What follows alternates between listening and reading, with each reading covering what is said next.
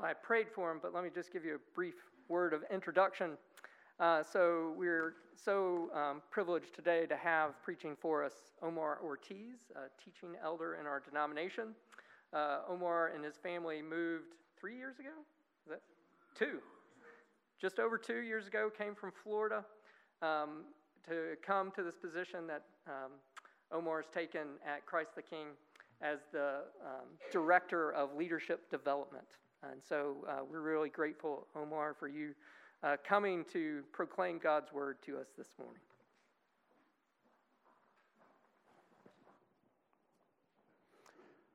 Good morning. Am I on? Am I good? Well, I want to thank you, Matthew, and the elders for the opportunity to be here with you all this morning and preach God's word. I was really pleasantly surprised when I was looking over your list of missionaries that you support because I attend Christ the King Dorchester. And so thank you for your support of that congregation and ministry that it's having in Dorchester.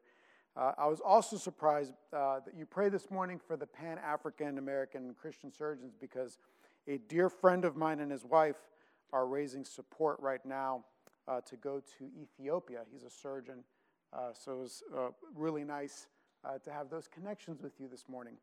My voice is feeling a little frail, but so pray for me as I pray for us as we go into our time together. Let's pray. Gracious Father, we thank you for the opportunity that you give us to come to this passage of Scripture. Lord, we believe that this is your word and that because it is your word, that it has something to say to us today, many, many, many years after it was first written. And so, Lord, we ask that as we spend time looking at this passage this morning, as we look at the words here of this Psalm of David, that you would please allow us to understand you better, to understand the breadth and beauty and benefit of the knowledge that you have of us in a way that really will transform our hearts and help us to worship you.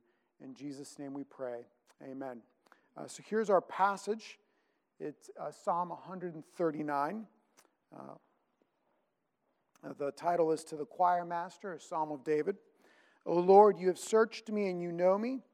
You know when I sit down and when I rise up. You discern my thoughts from afar. You search out my path and my lying down and are acquainted with all my ways.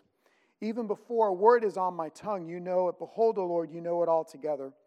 You hem me in behind and before. You have laid your hand upon me. Such knowledge is too wonderful for me. It is high. I cannot attain it. Where shall I go from your spirit? Or where shall I flee from your presence? If I ascend to heaven, you are there. If I make my bed in Sheol, you are there. If I take the wings of the morning and dwell in the uttermost parts of the sea, even there your hand will guide me, and your right hand shall hold me. If I say, surely the darkness will cover me, and the light about me be night, even the darkness is not dark to you, and the night is as bright as the day, for darkness is as light to you.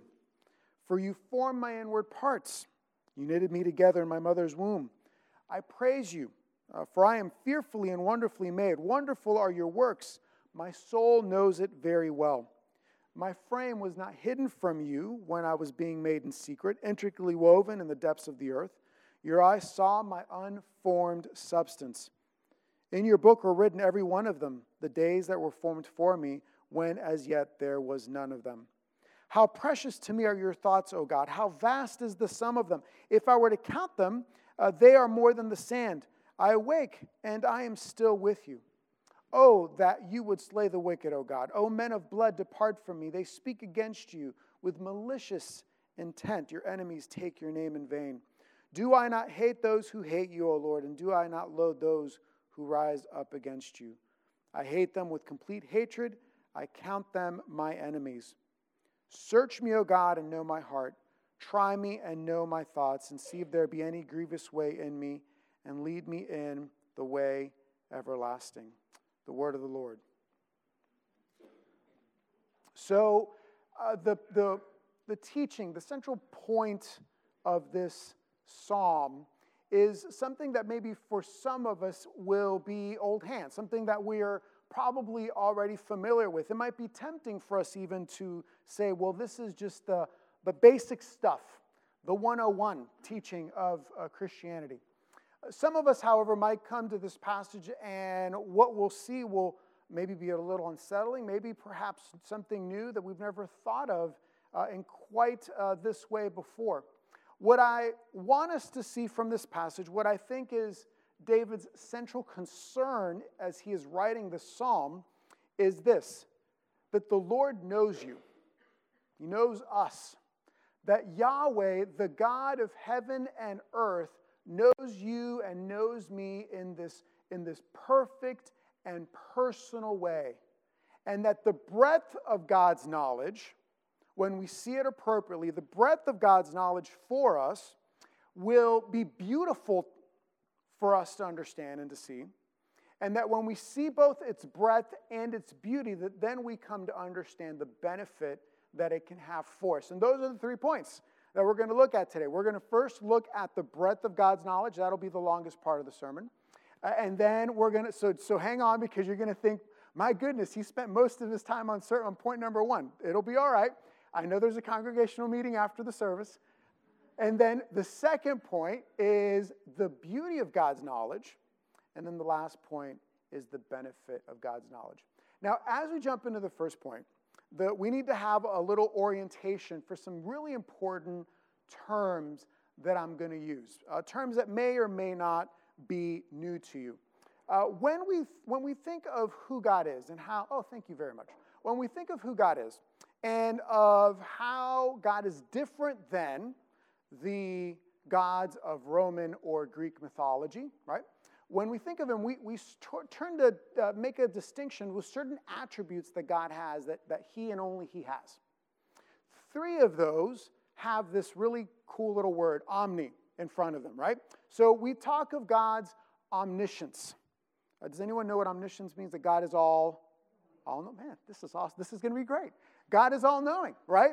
When we think, so what we say is that God isn't this really smart computer that can compute things really, really fast and figure out algebraic equations really fast. He just simply knows. He knows every digit of pi.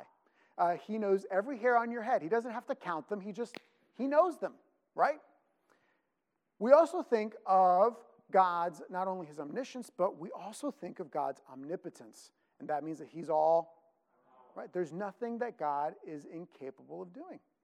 And then finally, we have not only his omniscience and his omnipotence, but we also speak in terms of his omnipresence. It means he is everywhere, right? So there's no place in creation where God can't be found. Now, important for us to make a distinction. We are not saying that God is in the chair, right? We're not saying that the chair is God. When we speak of omnipresence, what we're simply saying is there's no place in all of creation where God's presence isn't found, all right? So these terms are going to be important because this is the theology that David is giving us as we come to Psalm 139, and we begin to understand this perfect and personal knowledge that God has for us.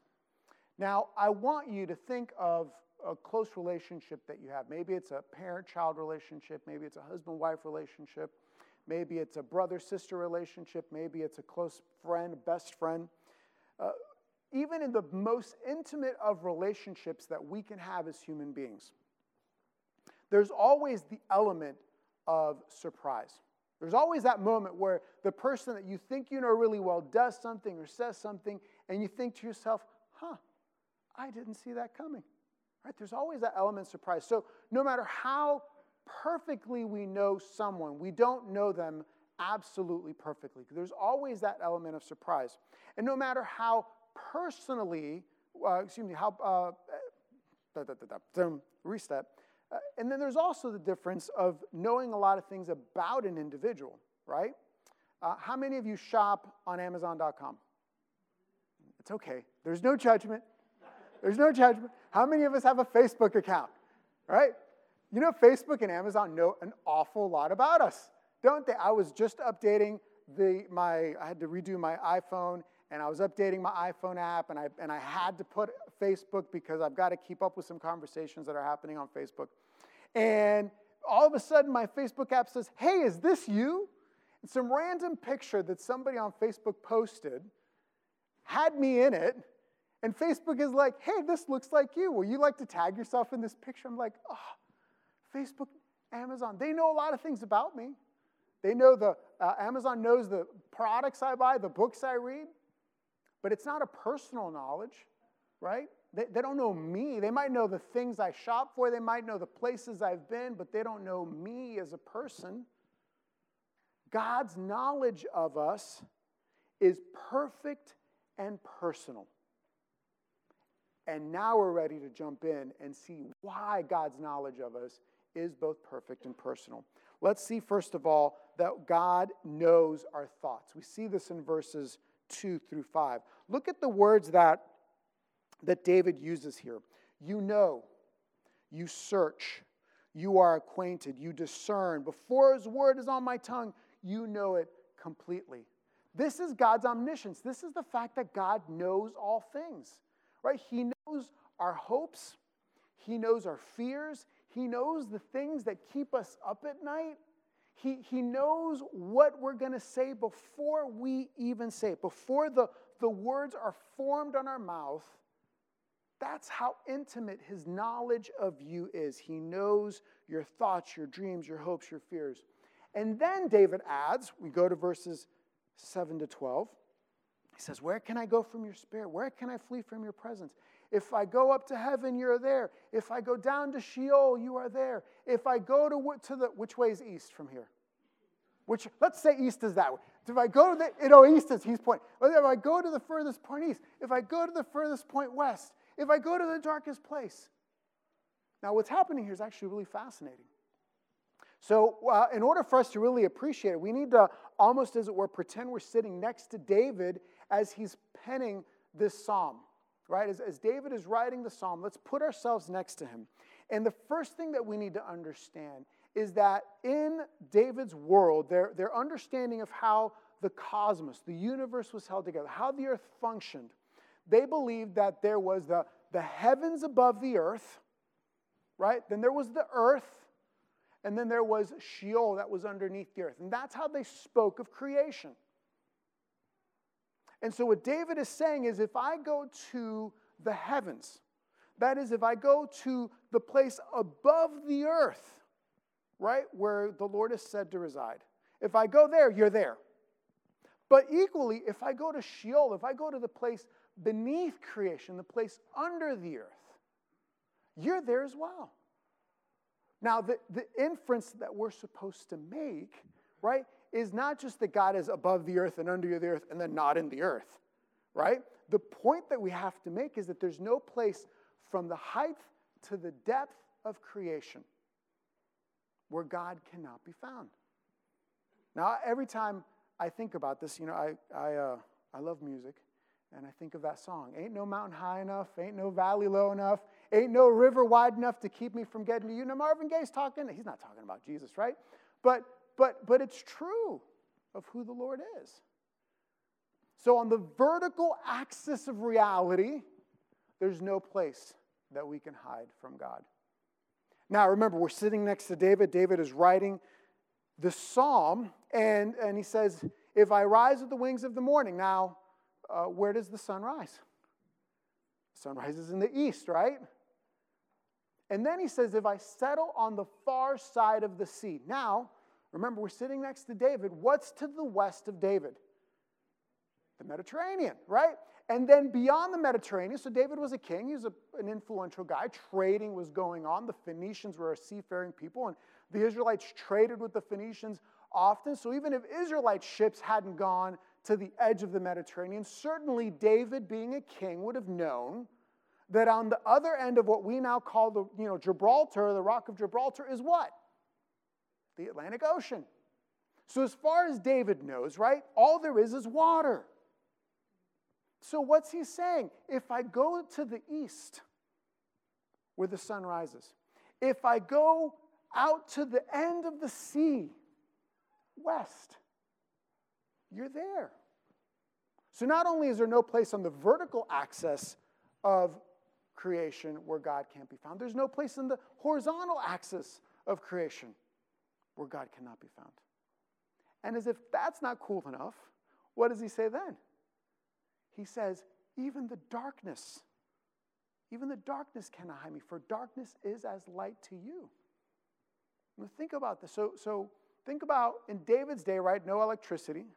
So when it's dark, right? The candle gets blown out, there's no light. And so imagine the darkness. Maybe, I don't know, up here in Concord, you don't have as much light pollution as we do down in Boston. But there are very few times in my life where I can say that I've been somewhere where it's truly dark, where I can put my hand in front of me and I cannot see. And it's disorienting. At least for me, it's a disorienting feeling. And David says, it doesn't matter. I can go to the darkest cave, and even there, Jesus doesn't need night vision goggles. God doesn't need night vision goggles, right? He can see me as clear as day. So God knows our paths. He knows where we are. There's probably no better illustration of this than the prophet Jonah in the Old Testament. Are you familiar with the prophet Jonah story, right? Prophet Jonah is told to go to Nineveh. He doesn't want to go to Nineveh. And so he goes, instead of going east, he goes west, thinking, I can get away from God if I go west. I can go away from God if I go into the dark belly of a ship. I can get away from God if I go into the dark waters of the ocean. I can get away from God if I go into the dark belly of a fish. And where is it that God finds him? In the depths of the depths of the depths is where God finds him. There's no place that we can go to hide from God. So God knows our thoughts. We see that in verses 2 to 5. God knows our paths. We see that in verses 7 to 12. And now we see that God knows our frame. He knows our frame. Listen when he says, you knit me together in my mother's womb. I praise you. I am fearfully and wonderfully made. Your works are wonderful. I know this full well.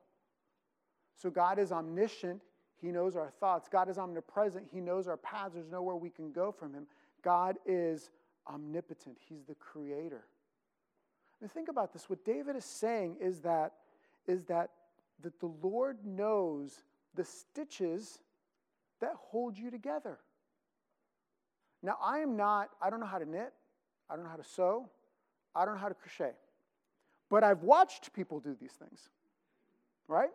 And as I've watched, mostly women, but not all women, but as I've watched men and women that I know that knit or crochet or sew, the thing that has always struck me is the great attention to detail that they give, right? The great focus that you have to have, and that certain movements of the needles, or the knitting is needles and crochet is hooks. Am I remembering? Yes, thank you. That the certain movements of those instruments can do radically different things, and that there are certain patterns and rhythms, right?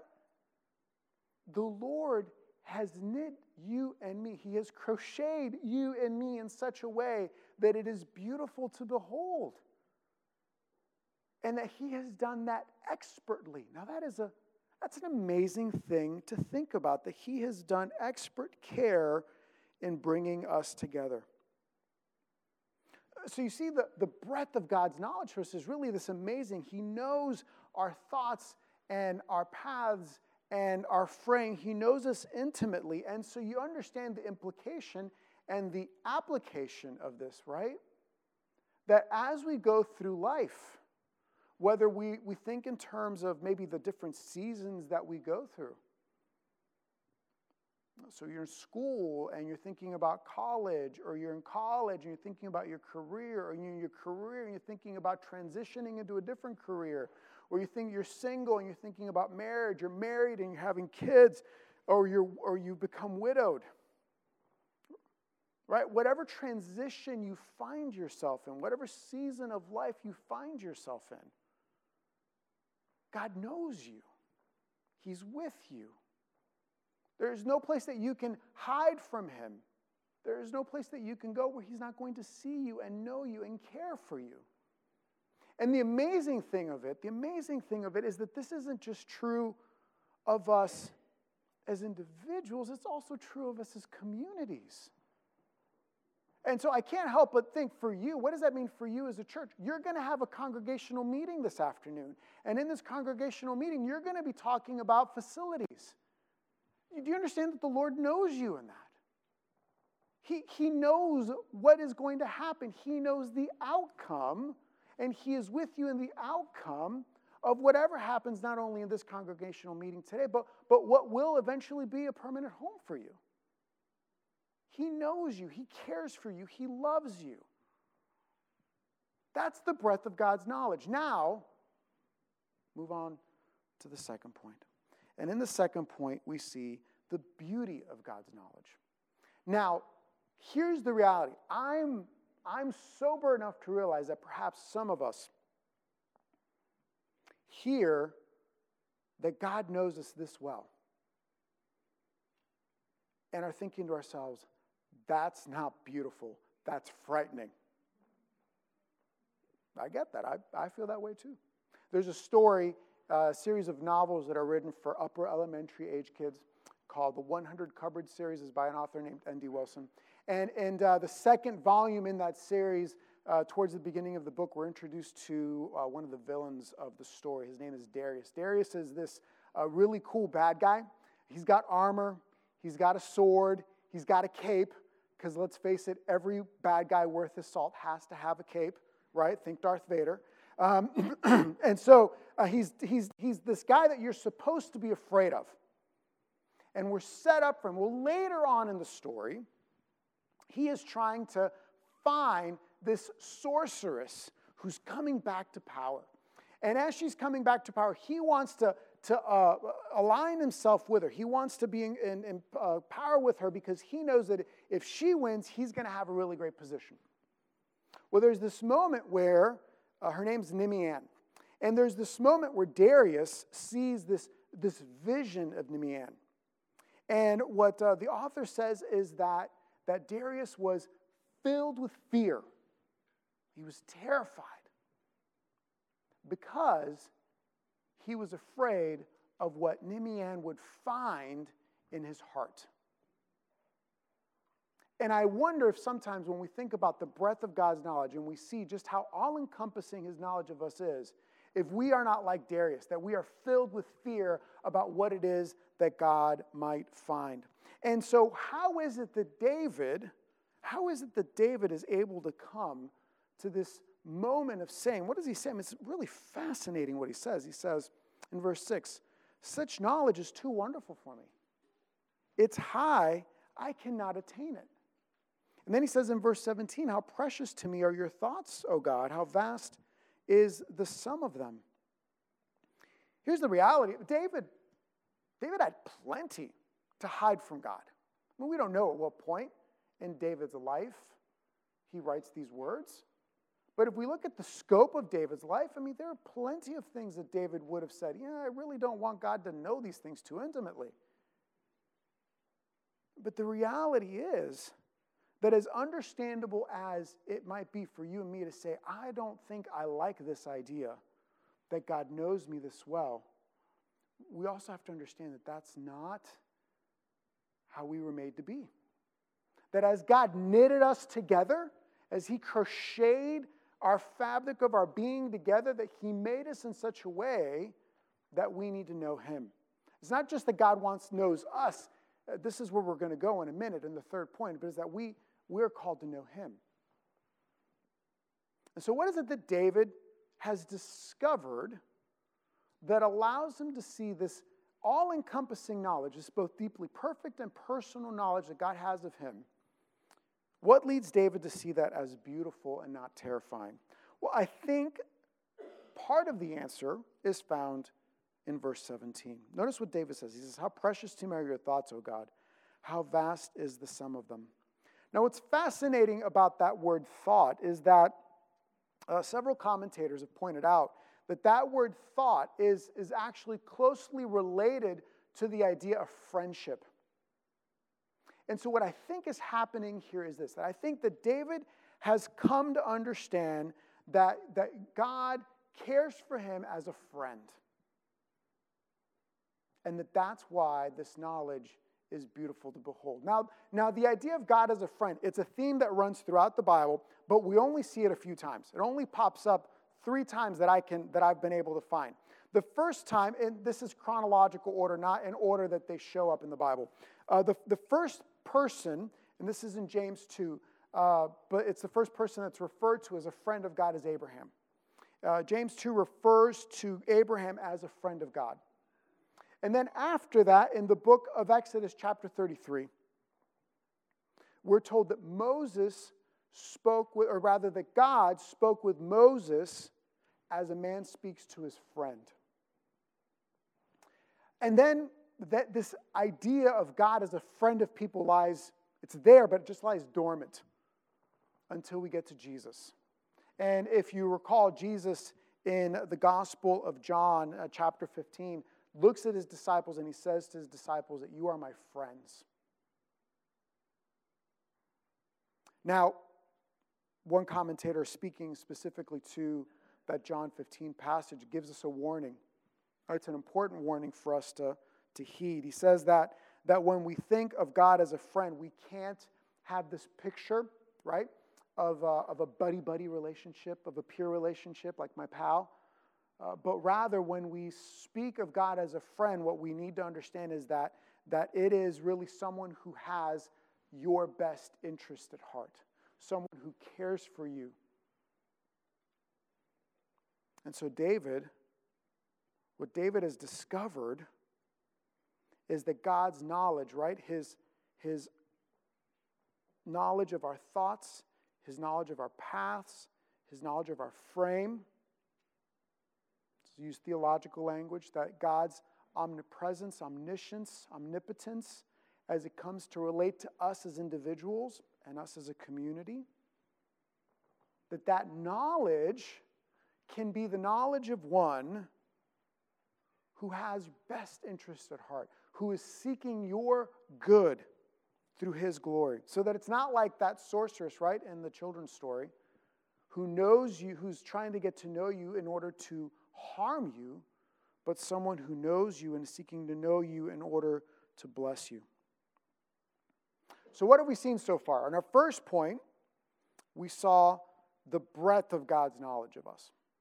And in seeing the breadth of God's knowledge, we looked at the fact that he knows our thoughts, he knows our paths, and he knows our frame. God's knowledge of us is both perfect and personal. And then in our second point, we considered the beauty. Far from being something that should terrify us, understanding that God's love for us is, or knowledge of us is the knowledge of a friend, can make that knowledge a beautiful thing. But how do we benefit from that? And this leads us to our last point. What's really interesting to me as I consider this psalm and as I've studied this psalm is that David closes the psalm in this really rather curious way. Let's read it again. This is verse 23. Notice what David says. He says, "Search me, O God, and know my heart. Try me and know my thoughts. See if there be any grievous way in me, and lead me in the way everlasting." Now, the strange thing to me about this is that David has just spent the better part of Psalm 139 talking about the fact that God knows him perfectly. And so why on earth would David, after he's just spent all of this ink talking about how perfectly God knows him, why would he then go on to say, search me? I mean, don't you presume that David by this point thinks that God has done the searching, that the searching is over? There's no more to be known, right? You know everything, so what do you need to search?